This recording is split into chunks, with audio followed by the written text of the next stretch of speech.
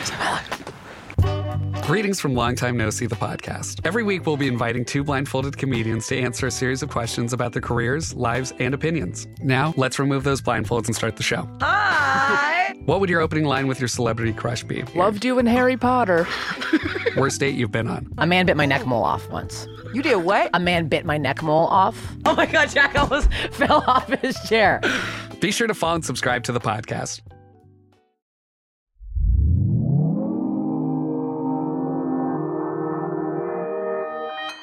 Consequence Podcast Network.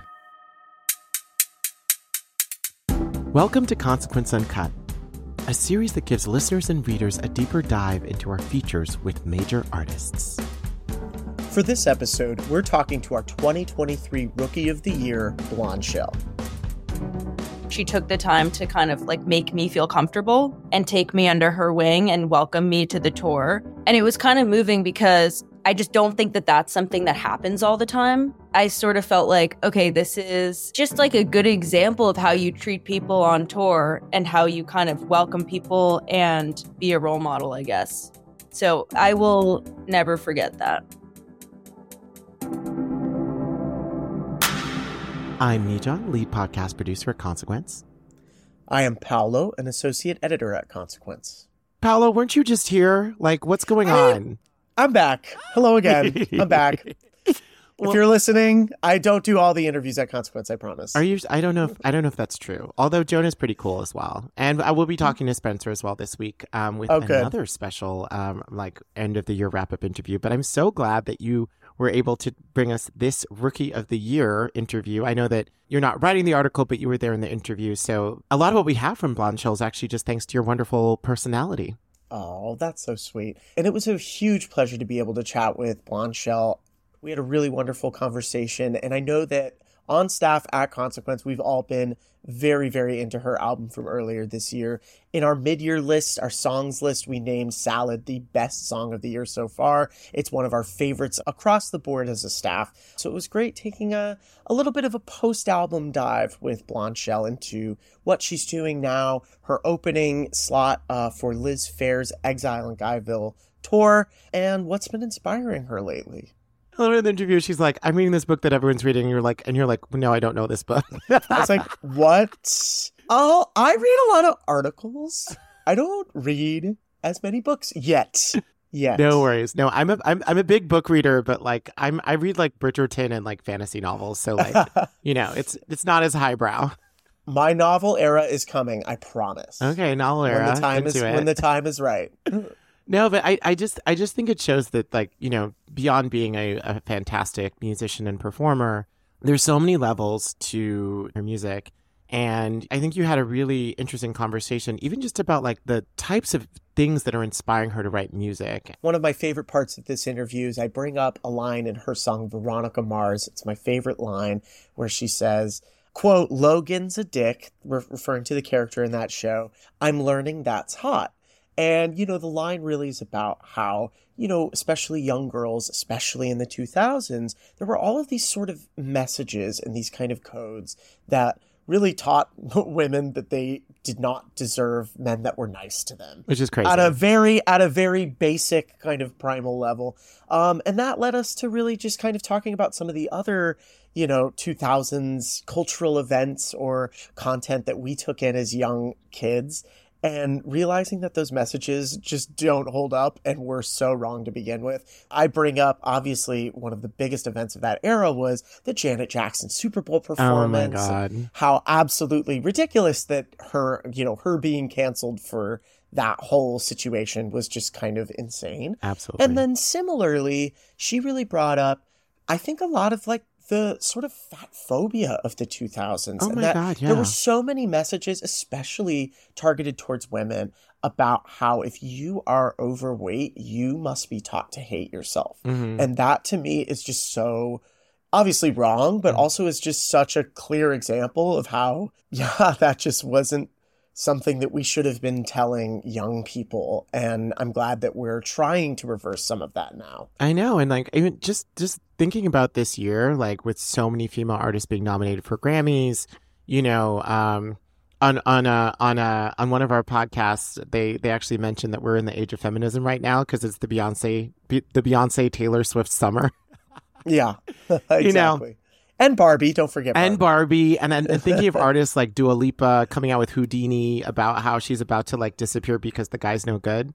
We're hopefully entering a new phase and telling people to value themselves. You know, obviously, you know, coming from a certain era, we now see the error of our ways. Like, if you ever want to see something really crazy, go watch Charmed and think about the number of like subtle, like very like male gazy things that happen there. It's actually kind of traumatic.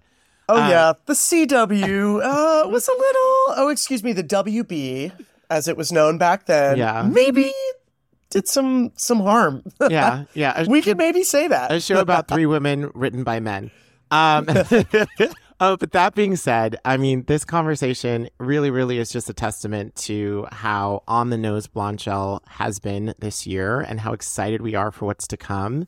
And I mean, even just like thinking about just like teaching herself guitar during COVID and then like having that really influence her whole next album. Like, I was like, that is some serious stuff, you know, to be like that confident to then use those skills for like a whole new piece of work. It's incredible. Totally. She definitely put the work in. I think that's very clear. And she does talk about kind of how she's feeling for the next album. Yeah. Obviously, nothing's been announced yet, but she's working on those songs now. It was great to get a little inside scoop on where she's at with that. I know. Thanks for the scoop. It's not much of a scoop. I know. Well, thank you so much for this article, and I can't wait for everyone to enjoy. So you can check out the full article on consequence.net. And before I let you go, I just wanted to let everyone know that this month we're trying to spread the word about Consequence Uncut. So we need your help. Please head over to Apple Podcasts, hit the follow button, and leave us a review. Not only is this a quick way for you to show your support, it will give you a chance to win some exclusive Consequence merch, our little holiday gift to you. Just head to the link in the show notes and submit your info along with a screenshot of your review. We'll be shouting out the winners later in December, so please leave your review as soon as possible. Thank you so much for helping Consequence Uncut grow. So now, I'll turn it over to Paolo and Blondshell for this Rookie of the Year interview. Please enjoy.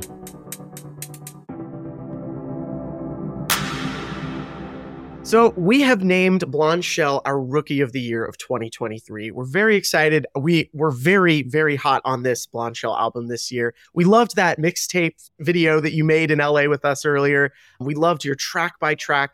We feel like it's been a Blondshell year. Obviously, Rookie's a bit of an arbitrary thing. You've been around for so long that I feel like it's like, you're not quite a rookie. But we still think that it is a very deserving title for the music that you put out this year and how much touring you've done. So before we really get into it, I'd just love to hear, what that means, what this year has meant for you with the new album, with all the touring and such.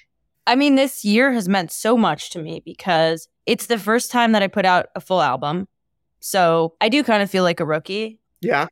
My first album. And it's the first time that I put out music that I feel really proud of, that I can like stand behind and be like, this is actually who I am as an artist. So I think it's appropriate. And it's just been a year of like a lot of firsts, I think.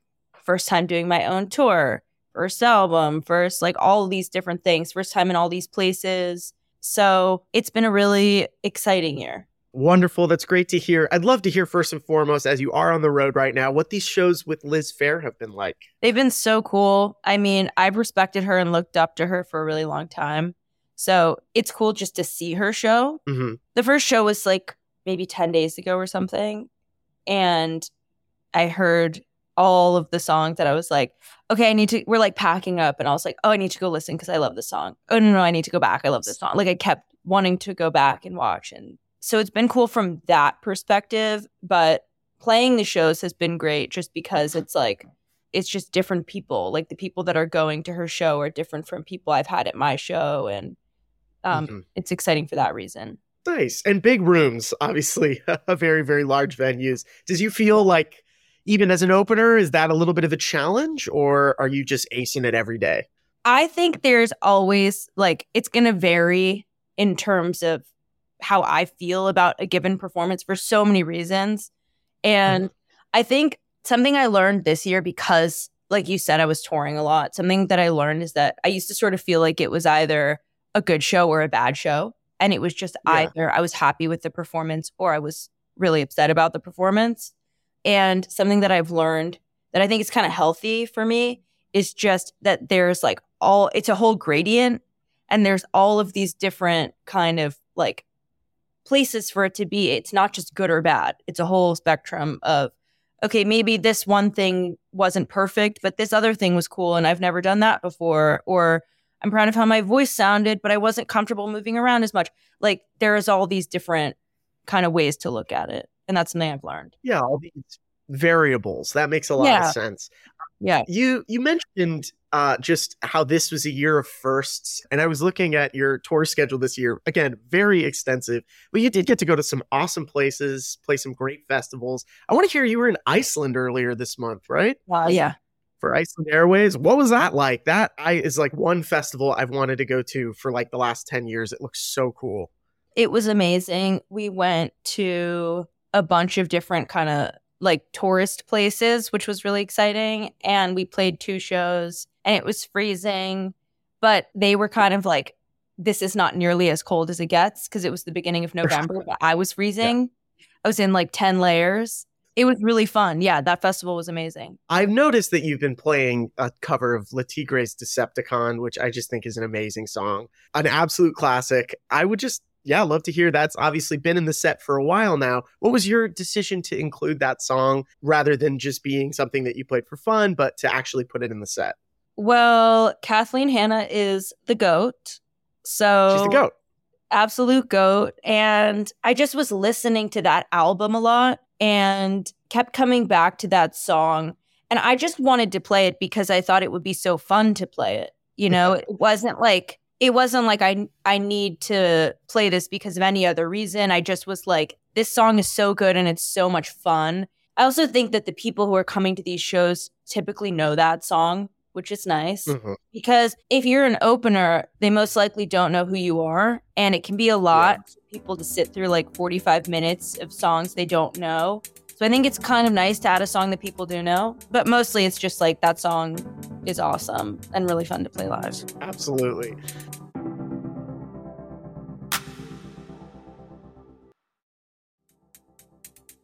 So since you did play a lot of these shows, I'm just wondering, if there's maybe a particular memory, perhaps when you were overseas or playing one of the Liz Phair shows, that you really can select and treasure from this year. Obviously, there's probably been a lot of great memories. But what's one tour memory that really rings out to you?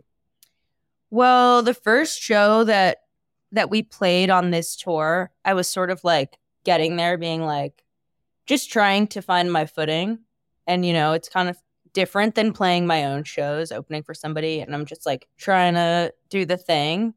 And I was like, somebody told me that Liz wanted to say hi. And I was like, okay, that's cool.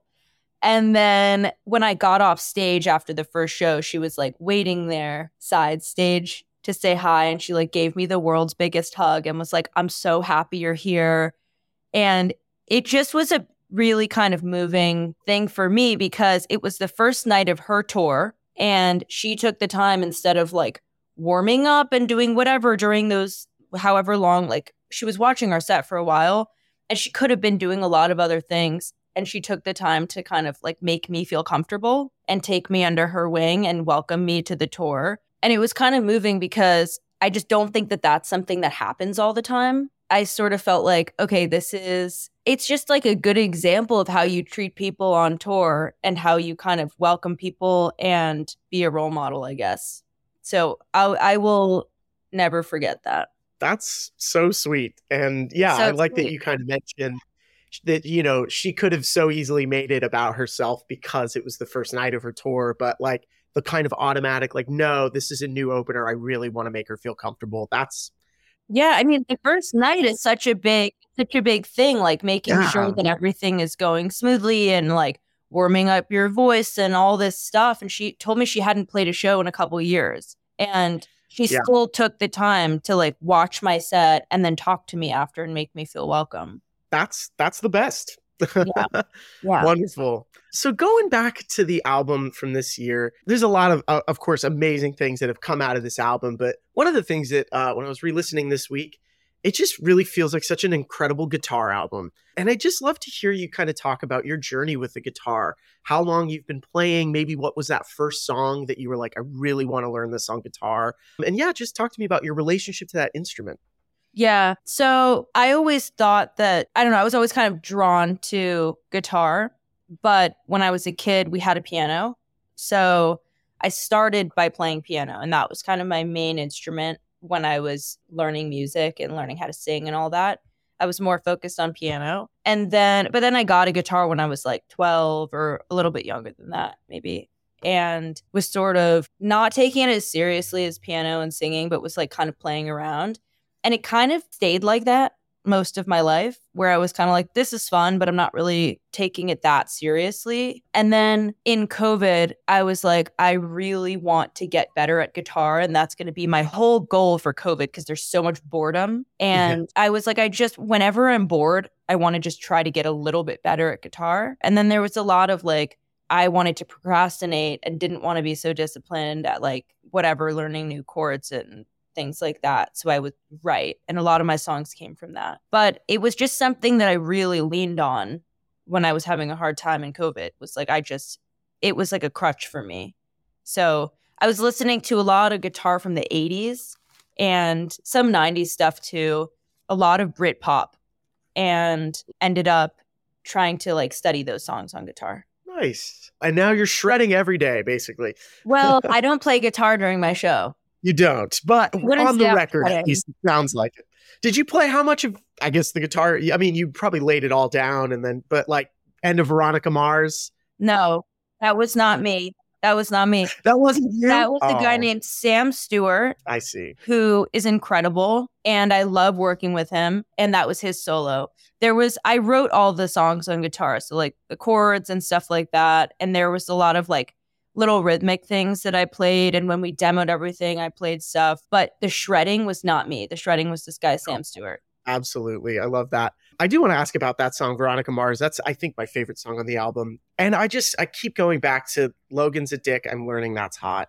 That makes me think just a lot about, we're kind of around the same age, and just makes me think about a lot of the shit that we saw when we were kids that obviously doesn't hold up now, but like those kind of messages are so important when you're forming an identity, you're forming your adolescence. Have you thought about any other kind of things that maybe we saw when we were growing up that like you look back and you're like, I can't believe that's something that's a message that we sent to young people? Yeah. There's so many messages like that, because I was born in 97, and I think the 2000s were just like criminal in terms of the messaging in media and the way that things like tabloids and TV shows and whatever would just like rip women apart. And I think, and also just the way that we talked about being queer and queer identity was so fucked up. But I think the thing that I'm thinking about in my everyday life for the most part is just the way that we talk about women's bodies and food and like size, and the way that that was talked about in magazines, because I was reading that kind of stuff when I was in my formative years. I remember seeing there was always like literal weight was written down in tabloids and stuff, like, oh, this person weighs this much, calories, like all this kind of quantifying of different food things and bodies and attaching that to people's value. That's something that I think is probably sticks with me the most from the messaging in that era. And I think in that song, I didn't talk about that in particular. I was talking more about like the message that if someone treats you well, they're not hot. That's sort of the message that I was talking about. But I think it's all kind of the same vibe to me. It's all this kind of, let's keep women in their place so that they don't get more powerful kind of a thing. Definitely. I love that you said that. I think that makes a ton of sense. Yeah, I've been thinking a lot about just that Super Bowl performance and the way it fucking ruined Janet Jackson's life. Yeah, I think about that a lot. For no reason. And like really symbolizes that whole era, like 2004, like just the kind of furthest extent of this kind of shame that we inflicted upon women. It was just so unbelievable to me. Yeah, she got canceled for something that he did. Yeah, exactly. And it was also like the Viacom president was like the reason that went so, hard for her. It just like the whole system reinforced it. And I think that that's so fascinating. Yeah. Yeah. It's really fucked up. I want to also ask about, just because this album had been such a long time coming, it was really about three years ago that you had started working on it. Do you feel almost like you're a different person now that, you've been kind of 3 years removed from some of those songs? And do you feel like, you're kind of coming into like a new phase? I think there's times where I can look back and be like, oh, I was so different then. But I don't feel that way about when I started making this album. I think because when I started making this album, it was like right when I had changed. So maybe 4 years, if I look at me 4 years ago, 5 years ago, then I feel like a really different person. 3 years ago, I see a lot of differences in stuff, but I don't feel too much like a different person. But I feel like enough time has passed that I'm ready to kind of like be writing again and stuff like that. Wonderful. Yeah, I'd love to ask, you can share however much you'd like just about, what the next album is looking like for you, some themes that you'd really like to explore. The next album, I mean, I've started writing, but it's not done at all. So something that I've noticed is that with the last album, I was talking about a lot of bigger themes kind of funneled into dating. And there was a lot of like, I'm talking about relationships on the surface, but what I'm really talking about is like self-worth.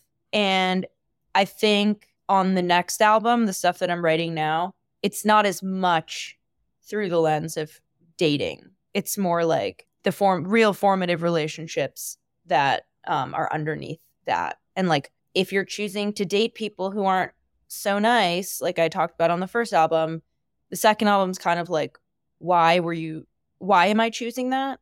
Definitely. Yeah. That makes a lot of sense. Well, whatever materializes, I know we're all going to be very excited to hear it. What is inspiring you lately? Any albums you've heard or movies that you've seen or TV shows? What's kind of lighting the creative fire in your belly right now? I'm reading a book that everybody's reading right now. So I'm always kind of like, everyone's talking about it. But I'm reading this book called Tomorrow and Tomorrow and Tomorrow. You know that book? I don't. Tell me about it. Tell me why everyone's reading it. It's good. It's like these college kids who start a video game company. And there's 3 of them. And kind of their friendship and their dynamics. And so I'm almost done with that book. And that's been inspiring me. I think also just traveling and sort of like having my whole life at home and my relationships and my friendships and all of that stuff at home while I'm kind of like going from place to place and I'm doing this really exciting thing, but everybody else is at home. That's sort of a part of life that I've never experienced. So that's making me look at relationships differently and want to write. And then I'm always listening to new music. So listening to like finding new music and stuff is inspiring me. Wonderful. Who are the new artists that you've been loving in the last couple knew months? You were going to ask. I knew you were going to ask. I have to ask. And I have to look. Like I always, when people ask me, I'm like, I have to look at my Spotify. You did so great with the mixtapes. I just had to, like, there was such a variety of the songs that you chose that I was like, well, I got to ask. Well, because that was like, okay, this given, like, okay, you're in I remember that. It was like, you're at a high school party. What are you listening to? You're doing this. What are you listening to? And that's easier. Okay, I've been listening to Mitski, obviously. I've been listening to Amare. Since I was in Iceland, I was listening to Sigur Rós. Perfect. Appropriate. I've been listening to Wings. Wings. Okay. Yeah, which I've realized is just Bring it back. Wings is just the Steely Danification of the Beatles. Of Paul McCartney. Yeah. Yeah. So I've been listening to that. What else have I been listening to? Bad Brains, obviously. About to be in DC. Wow, big variety here. Zach Bryan. We love Zach Bryan. I love Zach Bryan. Everyone loves Zach Bryan. Everyone loves Noah Kahan. I've been listening to them too. Wonderful. Well, thank you. I have one last question. And this I just thought was interesting because we're opposites in that I grew up in LA and then moved to New York. You grew up in New York and then moved to LA, right? That's right. You still live in LA? Yeah. Relative LA? Yes. So what? Do you ever miss living in New York, or do you kind of ever think like, oh, what would it be like if I was still in New York, or if I hadn't done the LA thing? Do you ever kind of think about like the two kind of canceling each other out? 'Cause sometimes I do. Yeah. When I left New York, I was like, I never want to see this city again. I was like, every block I'm on, I'm just like, this happened here. Everything is just like ruined by me having been there so many times and having seen it so many times. I was like, I'm so sick of this city, but I've been gone long enough that now I really miss it. And the things that I like about LA and that I hated about New York, I'm starting to miss about New York again. And I'm starting to get sick of those things in LA, if that makes sense. So for a long time, I was like, I never want to go back there. But now I am actually starting to be like, what if I moved back? What if I spent more time there? Just the excitement of New York. Definitely. Yeah, I want to move back to LA, but I don't want to sit in traffic for... The traffic sucks. I cannot do the traffic anymore. I feel like 10 years ago when I was growing up, I was like, this is fine. But now I go back home and I'm like, why are we No, doing it's so bad. I went to a doctor on the west side and I live on the east side. And it took me an hour and a half to get home. And I was like, it's terrible. This is terrible. I'm spending an hour and a half. They need it to run line. Like, there needs to be better. I mean, I don't know how they're ever going to fix the transit situation in LA, but it's got to happen. And that's why we're in music. Exactly. Wonderful. Well, that's all the questions I had for you today, Sabrina. Thanks so much for chatting with me and, really kind of going through the deep dive of touring and the album. And we're such big fans at Consequence. I'm a big fan. I love this album. Thank you.